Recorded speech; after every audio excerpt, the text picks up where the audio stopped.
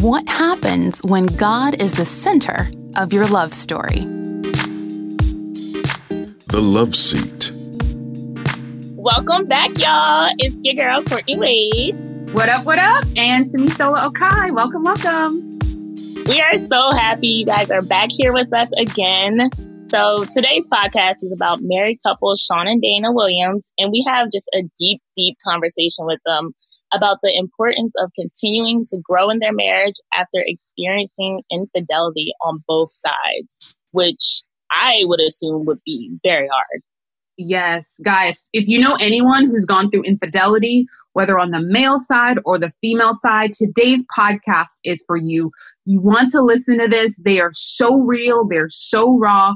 They're so honest that we were just like, wow, thank you for sharing. So be sure to listen. And I know it's going to be a great episode.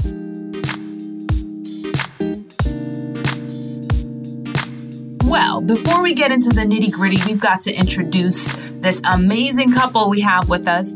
Married almost half their lives, 21 years to be exact. Shaun is a lieutenant for the Chesapeake Fire Department and also a business owner. And Dana is an assistant pastor at New Life Church. She is also an author, speaker, and a relationship coach. They are also parents of 4 lovely children. Welcome to the Love Seat, Shaun and Dana. Thank you. Thank you so much for having us, you two. Oh, you are welcome. So tell us about your amazing love story, just about how you guys met when you were really young and then also started dating as young teens. Would you like to go? The story, let me tell a story that you don't tell the story that you claim happens, but it really happened. When Dana was 5 years old, I went over her house to, I think I was going to see her sister or so, and Dana came up in the hallway and said, come here, I have to tell you something. I said, okay. And she kissed me on the cheek and ran off. So, I have no recollection of this, by the way. 5? Yeah, 5. She pursued me at an early age. A little forward. She's like, I don't remember that. Real early age. But the real story is we've known each other pretty much all our lives. In high school, we ended up at the same high school, which was Atlantic Shores Christian School. And I went there for my junior year. Dana was already there. And I kept hearing about her, but I hadn't seen her in a couple of years. And so I ran into her and I was like, wow. And I said, I'm going to marry her one day. And that's what kind of started. I was a junior and you were, I was a freshman. Mm-hmm. So, she liked somebody else at the time, so I had to, work it out and throw some interference in there and mess a few things up. So I would be the only available person for her. So, so we worked it out. Teen? Huh? This is you guys were young teens at this time? Yes, I was a junior in high school and she was a freshman. So yeah, you take it from there. So Shaun was actually friends with my sister. He and my sister were in the same grade. And so I just always saw him as my sister's friend. And then, like you said, we went to a small Christian school, which if you know anything about most Christian schools, they are predominantly white. So all of our wonderful white friends were like, oh, you two should be together. And so we had a lot of mutual friends. And so we just began to hang out and really just began to like each other and started going out and have just been inseparable since. Okay, so first comes love, then comes marriage. So when did the marriage thing happen? Well, it's supposed to be first comes love, then comes marriage, then comes the baby and the baby carriage, but we got that a little bit confused. So then comes love, then came the baby, and then came marriage. So I graduated high school. Shaun had already graduated and he was in the workforce and he was going to school locally and I decided I was going to go away to school. So my first semester in college, we get the unexpected news that we are going to be parents. And so, of course, that was a huge shock. That was not in my 5-year plan at all. But we decided, we're like, we want to be together. So, we were planning on getting married after I graduated college. And so we just kind of had to accelerate some things. Mm-hmm. So our son was born in May of 99, and then we got married in July of 99. Okay, so wow. the happily ever after begins. You're married, you're young, you have a son. There's a lot going on, and as you said, your vows. A lot of times we hear vows, for better, for worse. So you started out great, but then infidelity came into the picture. So can you talk about that? What happened, and how did you guys get through the for worse part? Mm-hmm. What happened? Man, she jump right into it. Jump right in there. Yeah. So, I mean, in all honesty, it was because I'm in the Air Force Reserves, and really for me, I never had my father wasn't around, so I never really had a father figure to help me navigate through life. I only had what I saw in front of me, and at that time, it was as you can get as many females as you can, like, why not?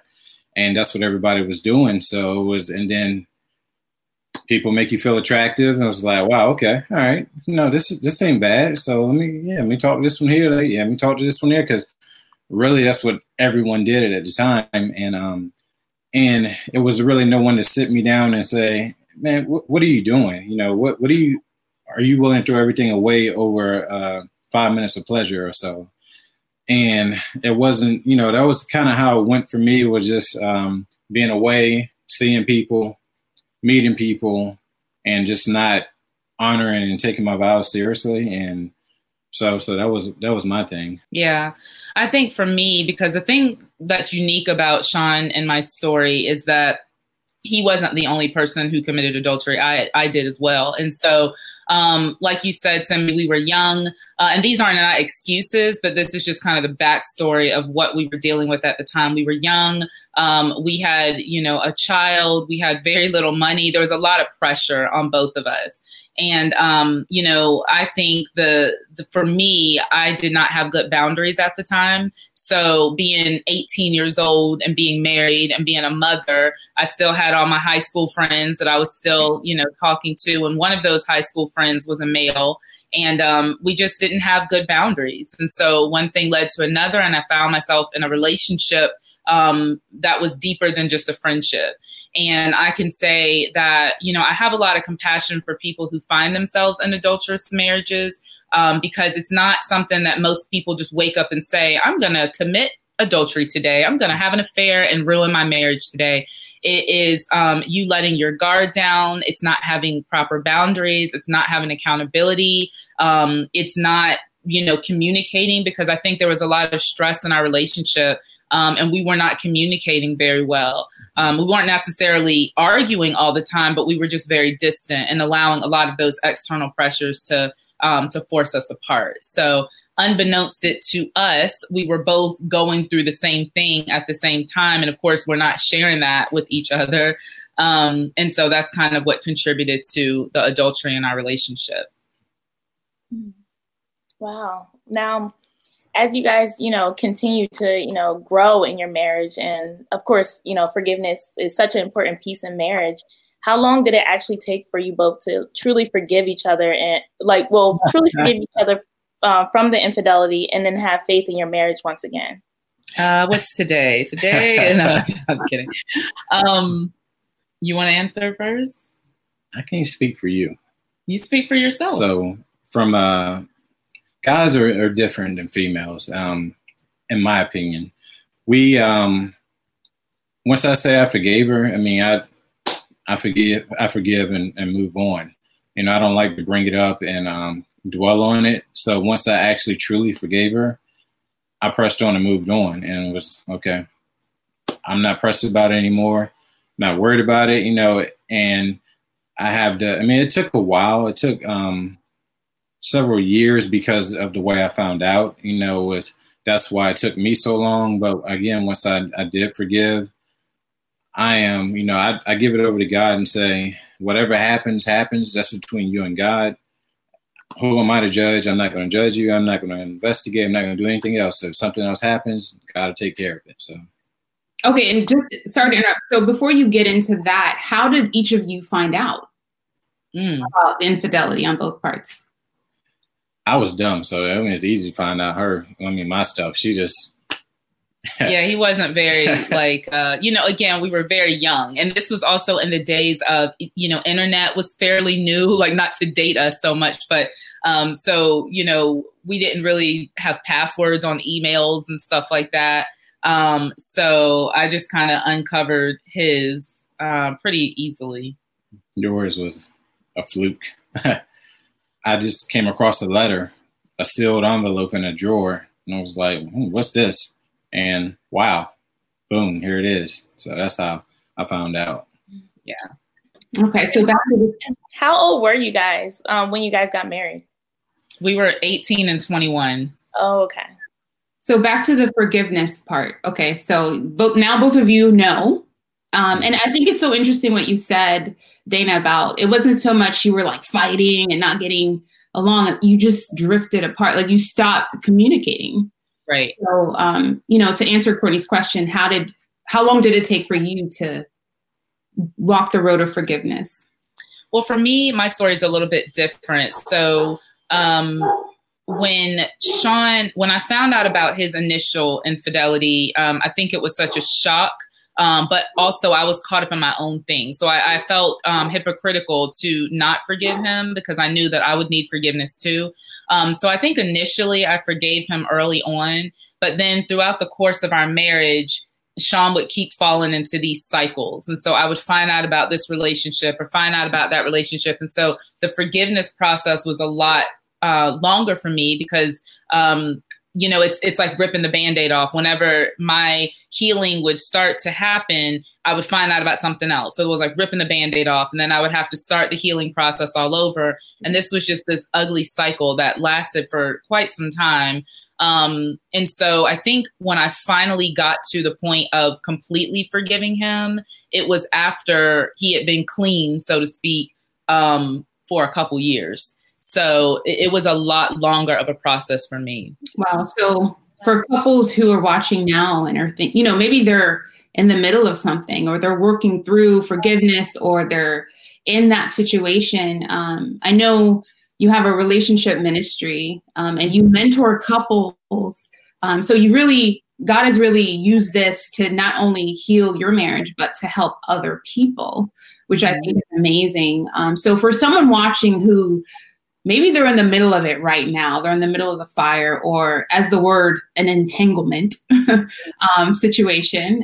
So what would you tell them from your experience and from mentoring other couples? What would you tell that couple? Yeah, I think for the couple, for the one who is betraying their spouse, I would really say, like Shaun said before, it's not worth it. When you think about those few minutes of pleasure, that what are you willing to lose for that little bit of gain? And I think sometimes we're just not thinking logically.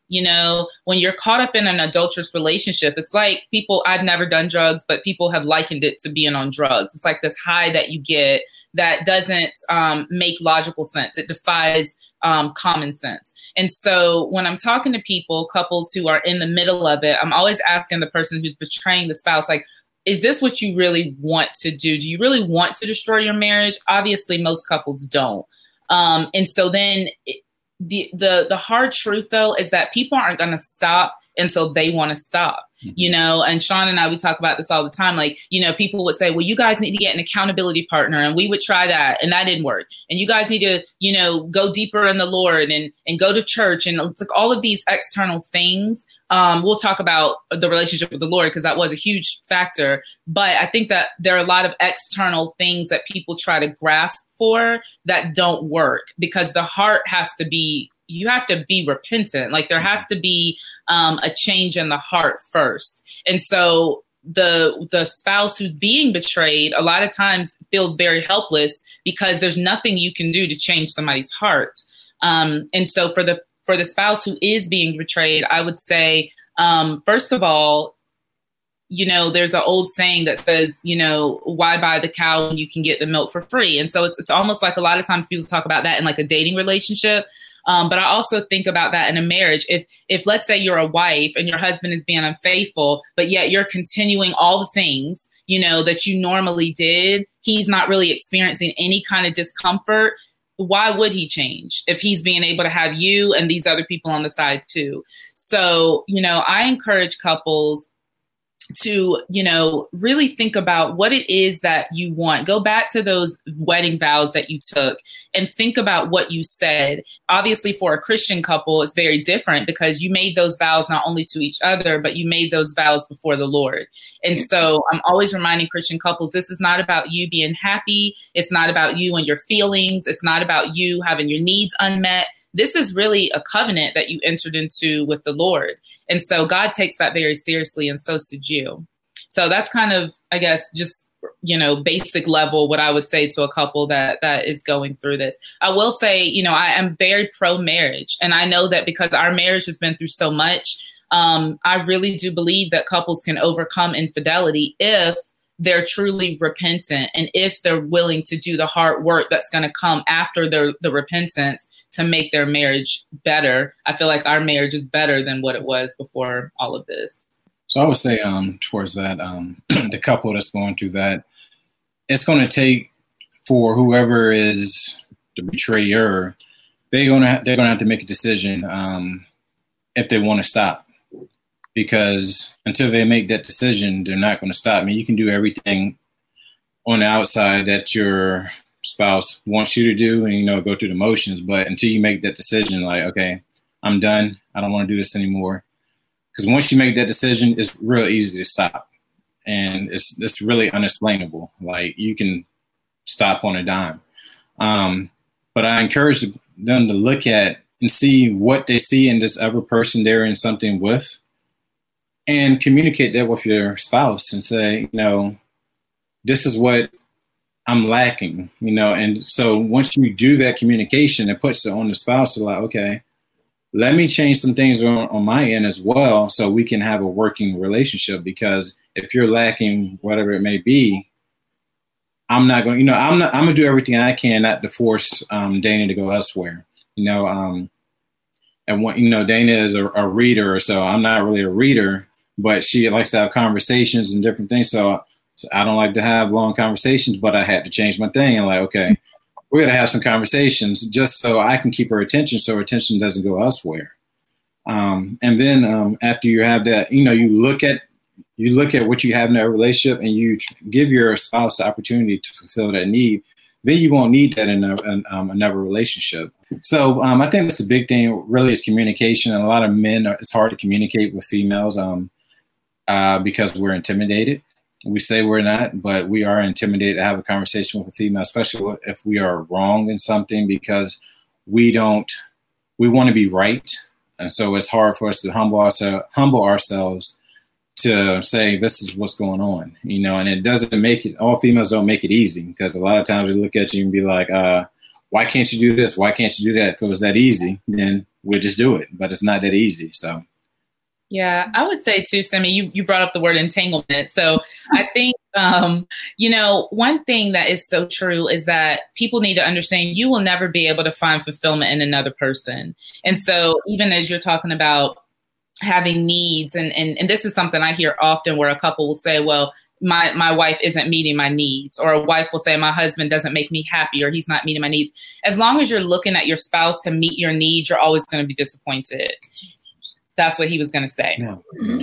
So, no. Go ahead. I was going to say, the biggest thing, the thing that really helped me is when I took my focus off Dana and whatever she was doing and said, I need to work on Shaun. Mm-hmm. And I need to work on me and figure out what issues I have within me. And once I did that and took my focus off her, and I was like, God, fix me. And I even told Dana, I'm taking a break from everything. I just need to focus on me and figure out what's going on with me. And that was sex.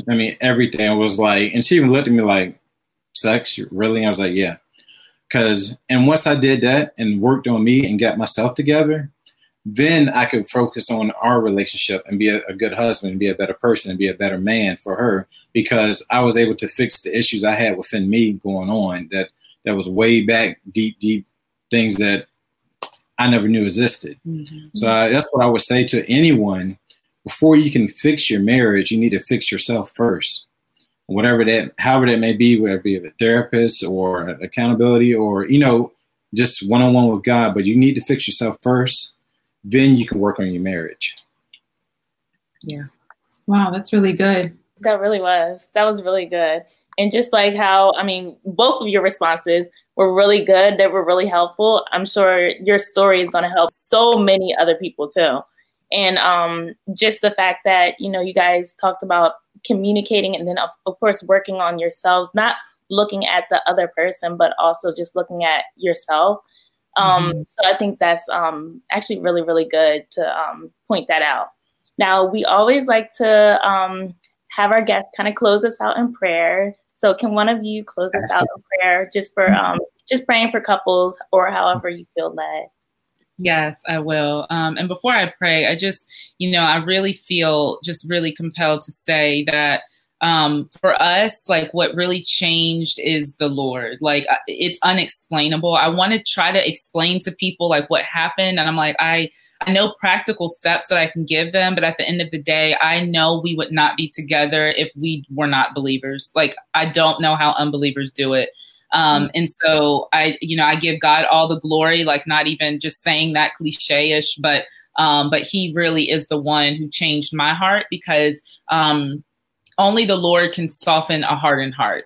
And so my heart was very hard. It was very cold. I didn't want to try anymore. And I think Shaun had been so disappointed with himself and he was starting to become hopeless.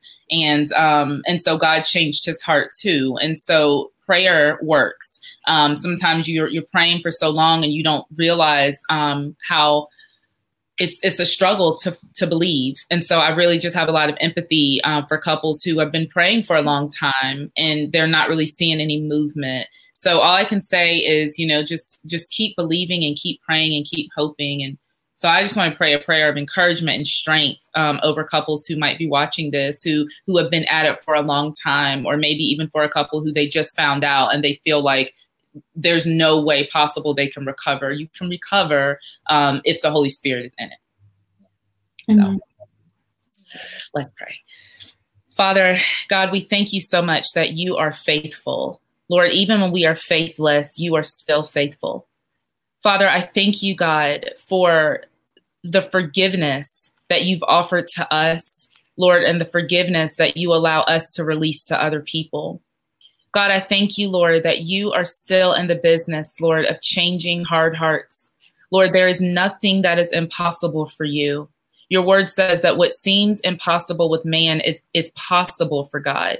And so, Lord, I just lift up these couples right now who are struggling, who are at the end of their rope, who have tried everything. They've tried the marriage counseling. They've tried conferences. They've tried the books. They've tried listening to the podcast. They've done it all. And it just seems like their marriage is never going to recover. Father, I pray, oh God, by the power of your Holy Spirit, that you would give them strength today.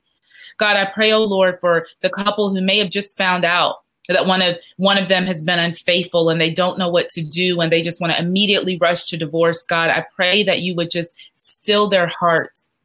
Lord God, we know that you are able, Lord God, to turn even the most tragic situations around for our good. And even in me and Shaun's life, Lord, we never thought that we could actually use what we've been through to better other people, God, but you use everything. You don't waste a thing. And so, Father, I thank you, Lord, that your word says that you are making all things work together for the good of those who love you and who are called according to your purpose. Lord, thank you for what you've been able to do in me and Shaun's life, Lord, for what you're continuing to do, how you're continuing to grow us, Lord, and draw us closer together. And I thank you, Lord God, for what you're doing in the lives of these couples, even those who can't see or feel you moving or working, God. We believe that you really are. Lord God, I just thank you for this opportunity to be able to shine your light. And God, we just give you all the glory for what you've done, Lord. This is not about me and Shaun and how we overcame, Lord. This is about you and how you, Lord God, saved the day for us, God. You proved yourself victorious in our marriage. And so for that, we give you honor and praise in Jesus' name. Amen.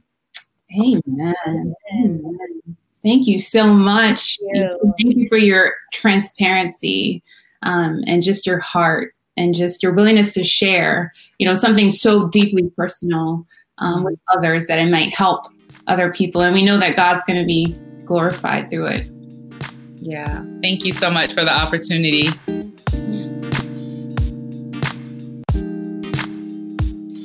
Thank you all for listening in. I hope you guys enjoyed. Now, for more episodes of the Love Seat broadcast, as well as just inspiring and uplifting stories, you can go to our website, which is tpizone.com. And also, you guys can find us on our social media pages, TPI_zone on Instagram and TPI Zone on Facebook.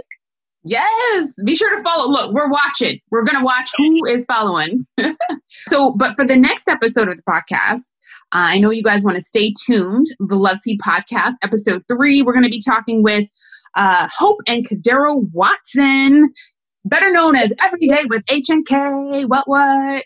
They are social media influencers, an amazing godly couple. So be sure to listen to the next podcast. They're going to be talking about their journey as a young couple, as content creators, and about building boundaries and relationships. So it's really exciting. Plus, they are really funny. So you don't want to miss this. So yeah, be sure to stay tuned. Yes. And we'll see you on the next episode of the Love Seat podcast. Yes. Love Seat. See y'all.